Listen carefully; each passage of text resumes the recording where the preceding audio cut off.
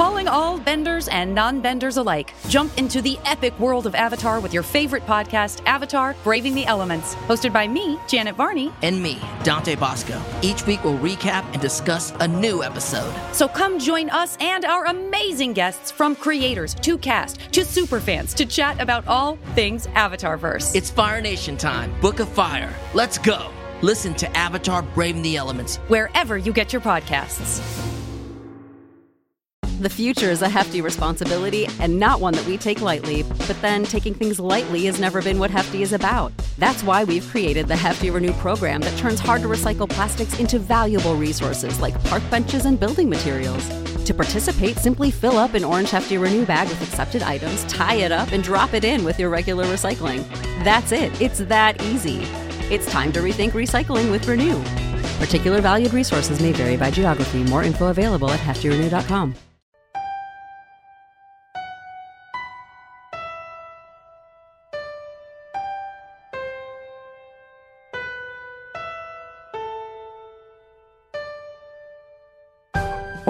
Everybody, settle down here. Settle down in the Umbrella Podcademy. It is time for your Swedish lesson, so I will teach you this term, all right? Swedish meatballs.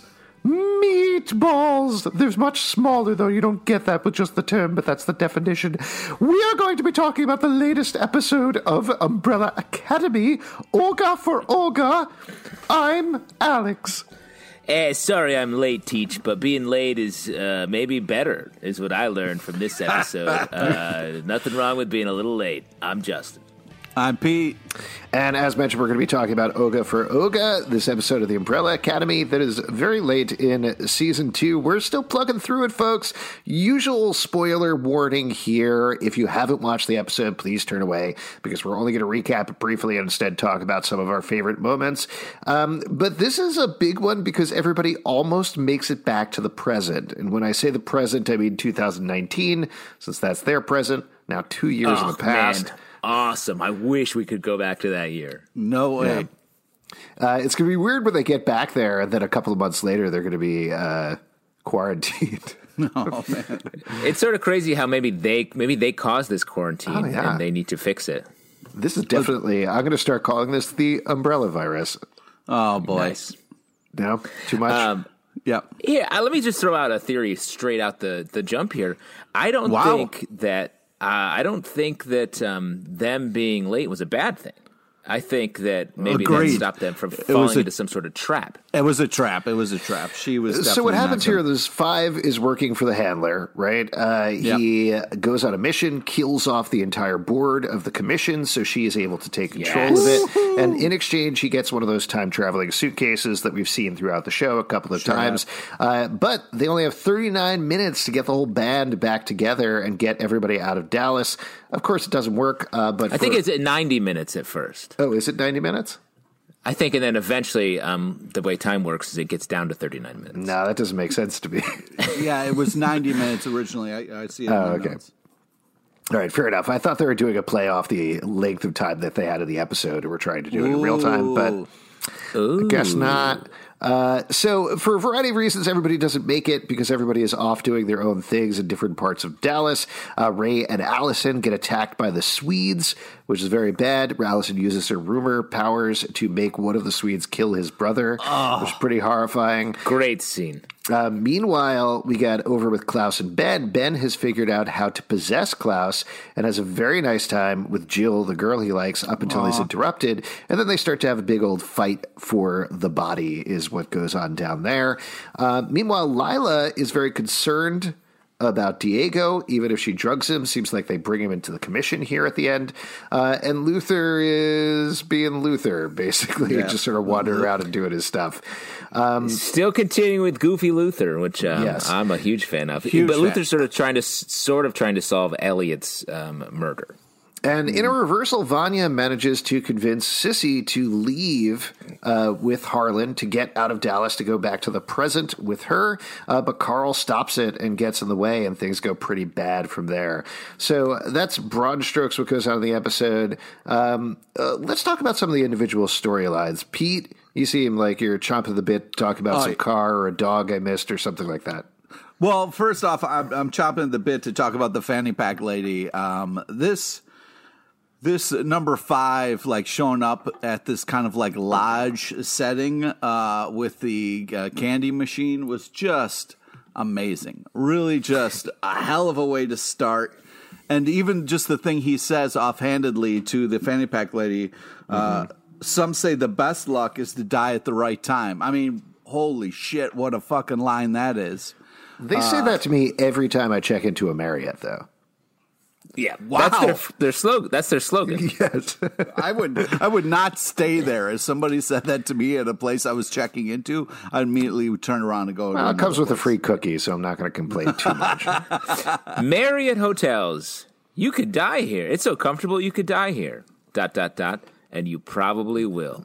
Yeah. The 5 fight at the beginning was great. Like, really fun. Glorious. I mean, you mean him versus the vending machine? Yes, that's 100% what I meant. No, nothing else. No, the 5, him killing the commission, was great. It was bloody. It was gross, but it was just on a logistical level. It was nice to see him use his powers. Like, he took this lesson he got from Reginald Hargreaves to be like, hey, just do small jumps. Don't try to jump decades at a time. And we finally get to see him really do this in a way that we haven't seen before.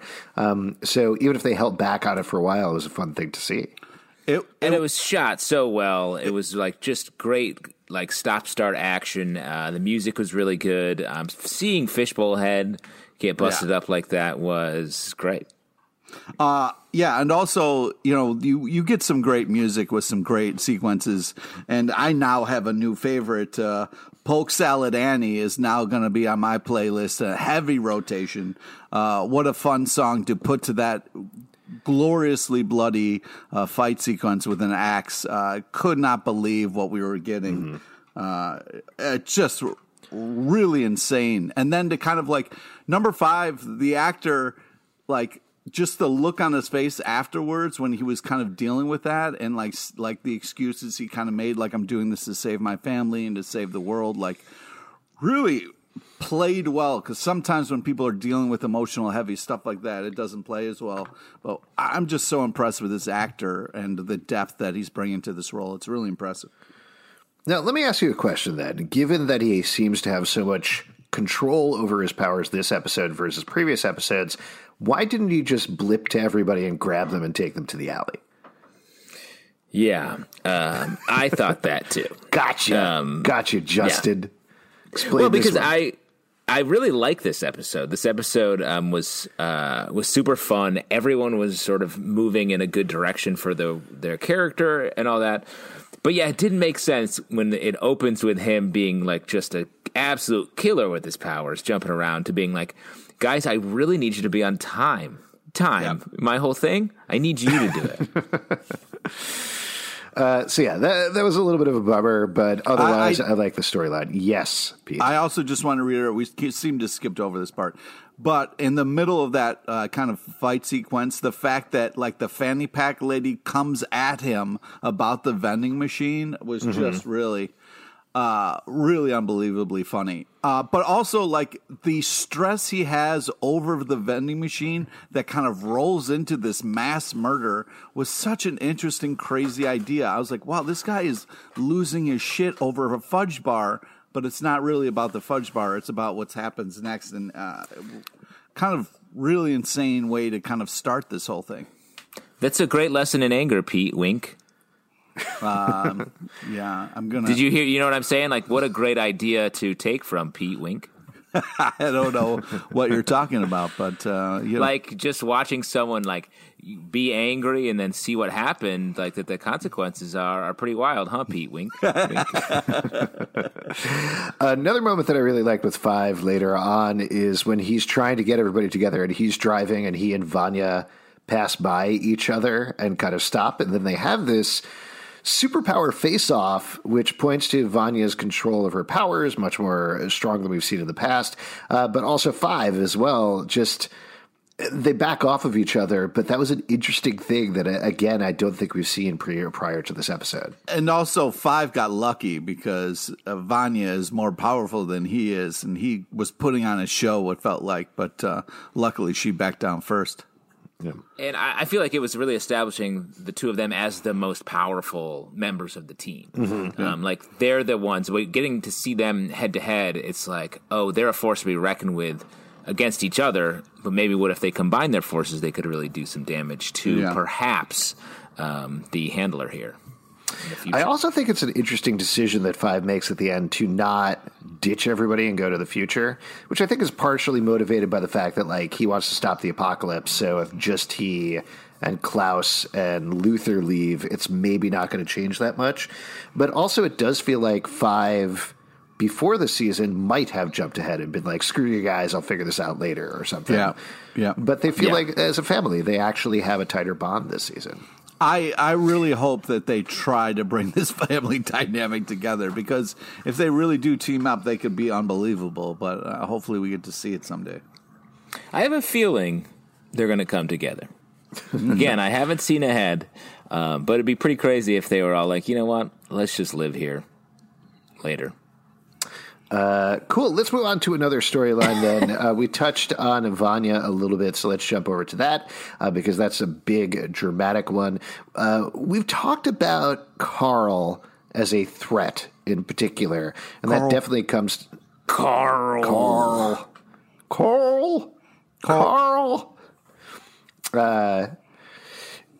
I got very distracted by thinking about Andrew Lincoln saying Carl, and I just got lost in thought. Okay, you're talking about Carl on the show, who is the husband who's a piece of shit.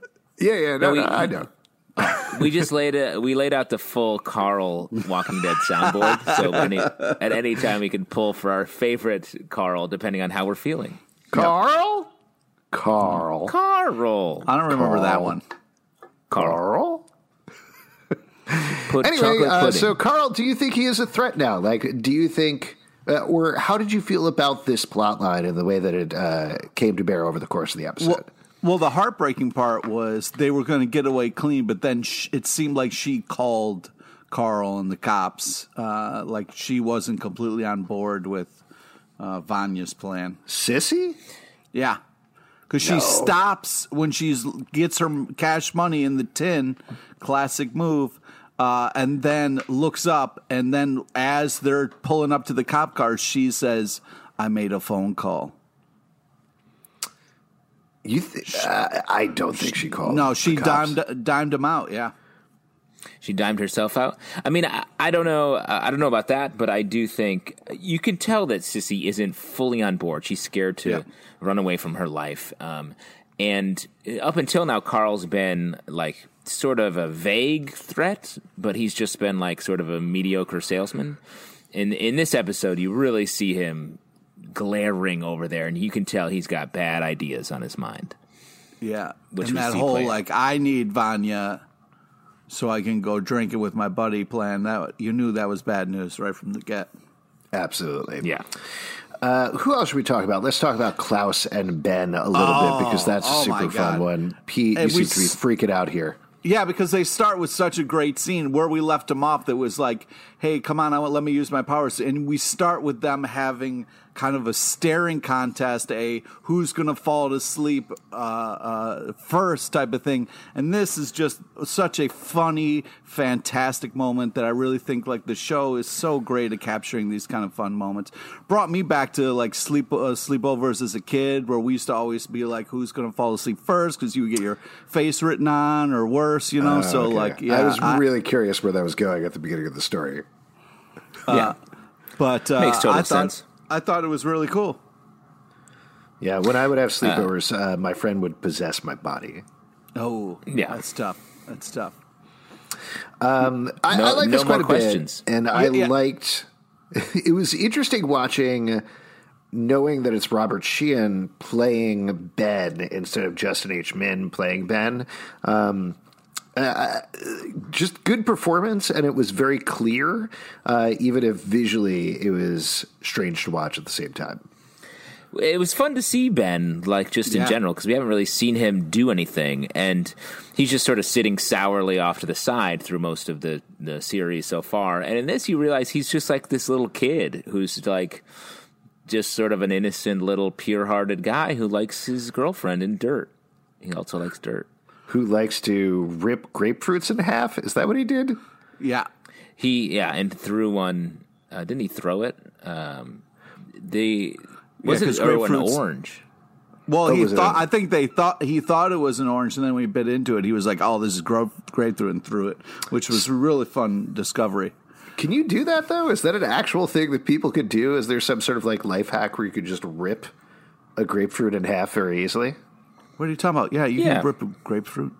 Really? It's not technically a life hack if you just use your hands, right? Yeah. You just rip it. Whenever I have a grapefruit, I have to cut it in half. I didn't know that you could just like tear it in half. I always peel the grapefruit. Sure, you peel it. There's a difference between peeling it and ripping it clean in half. Just depends on how you're feeling that morning. Yeah, I need my GF. Right. I gotta get my GF. Fucking incredible hulks on this podcast, I guess. No, grapefruits are disgusting. I don't fuck with that shit.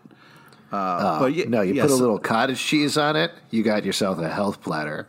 Oh, let me guess, Alex. You probably like peel your banana instead of squeezing it and then catching the inside out of the air with your mouth, like a real person. Yeah. Didn't you watch cartoons? Don't you know how to eat things?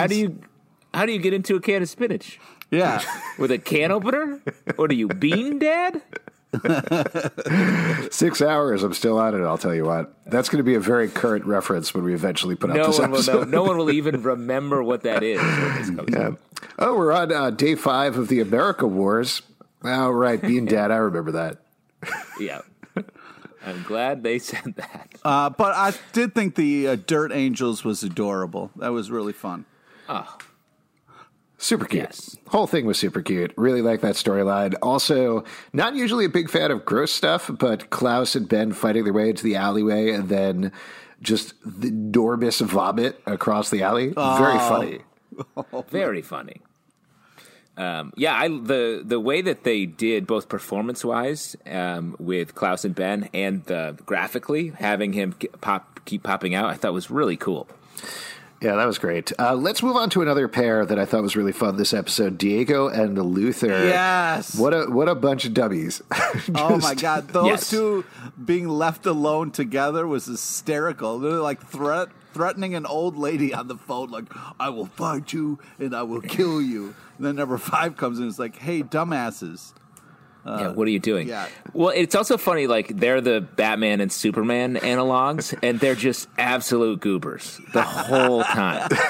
Like, the fact that one of the reasons why I think 5's like, I'm not leaving with Luther and Barfy Klaus. Luther sucks. Barfy Klaus. It's just such a hilariously, pointedly dumb assumption that they made that somebody named Okafuruga came in and wrote their name in blood on the floor. Yeah. Just fun. Just a fun bit. Yeah, that was really fun. But now, do you guys think, will they be redeemed at the end of the season? Like, will they get they've smarter? Done nothing good. Will they have a heroic moment? Like, it feels like so much of this season is pinned on 5, Vanya, Allison really coming into their own and being the heroes who step up, do the right thing, while Luther and Diego are like, oh, I like this girl, but she's mean. Well, yeah, I think... Go ahead. Go ahead. I was just going to say, I think that, like, there is, because Diego might not be the smartest, he might be a really good operative. And, there is hope for him with Lila, maybe getting some kind of like doing the right thing, but he is messed up. I got to say, though, Diego and Ben, that was really touching and very nice. Like that whole like prove it's you moment was really beautiful. Yeah, I think there's enough emotionally going on there with both of those characters. We also get a really good scene with Luther and Allison talking about how there's no time to leave that I thought was sweet and sad. So there's different notes there. Like they're dumb lugs with each other, but they are capable of emotion. They're capable of connecting with other people at a real level beyond comedy. And to the point you were making earlier, Justin, I think that's one of the things that I really liked about this episode is there's a lot of different modes that it plays in here, including comedy, drama, action, etc., which is fun. It's very documentary. The Luther line, like "Women, am I right?" was just such a fun like encapsulating of like who Luther is, like this kind of just such great lines, and they're having so much more fun with the characters, I feel, this season. Yeah, and even though they're being such goobers, they are super likable, and you really still pulling for them. You really feel alongside them, because that's what I think they really are. Is their emotions are just on their sleeves, which you haven't seen with them in the first season, really, in a positive way, and is unexpected for the archetype, their superhero archetypes. So it does really work, and that's even when you see Diego stupidly drink the drugged booze from Lila, and you're like, of course that's drugged, and he even realizes just fun. Yeah. What else? Did we miss anybody? I don't know that we've. I feel like we have to talk about the Swedes. Yes. So the Swedes that have the Oga for Oga is basically an eye for an eye. And then you get the Swedes attack Allison with go through the pretense of having a vacuum cleaner to sell them, but then instantly get into a fight, which I thought this was great. And the way she gets him in the eye with the vacuum cleaner top, eye for an eye, and then horrifyingly you see him kill his brother, even though his face doesn't want to be doing it, and he's doing it. Just really wild. These are good villains and good thugs. I know this is going to create a huge controversial argument, but Hazel and Cha-Cha in the first season really felt disconnected from the whole show. Here, they feel like they are even with the tone of everything that's going on. They play into it, and I was surprised how emotionally involved I got into the Swedes, particularly at the end of this episode. First of all, go fuck yourself with a statement like that. You put respect on Mary J. Blige's fucking character, all right? You do not disrespect like that. They were really fun and ahead of where the season should be. You don't put that blame on them. Those were two very fun, very cool characters that were over the top, and then the Swedes kind of really fit the goofiness of the show in season 2. But that's not their fault, okay? They were cast for the season that they were cast, and they were a fucking great part of the show. I like the Swedes better, too. Pieces of shit. Rebuttal? Both of you. You couldn't have liked the Swedes unless you had fucking those two before. You didn't know what you had until it was gone. Just to add on, I just wanted to say, also, I don't like Mary J. Blige's music. Oh, my God. Who are you? Wow. That's not true. She's good. She's great. Most of her music is in character. Jesus Christ. Just wanted to wind you up a little bit. We're your own personal candy bars stuck in the machine, Pete. That's what's going on here. In case you didn't catch that earlier, wink. Oh, wink. Boy. Stop winking at me. Stop. Wink. Any other moments we want to call out from the episode? Anything else you guys wanted to talk about? I'm very happy that Vanya hasn't lost it and gone into that monster she was in the first season. It's nice to see Vanya have a little bit more agency over herself and her powers. The getting pulled over by the cops thing was just so fucking like, oh shit, how the fuck are you gonna do this? But it was this classic thing. Like, as soon as the handler was like, yeah, all you got to do is get your family in 90 minutes. And I was just like, no way. There's no way you can herd all of those very individualized people to follow you, number 5. You are not good at getting people on your side. So I'm glad that they weren't miraculously able to kind of all come together like that. Yeah.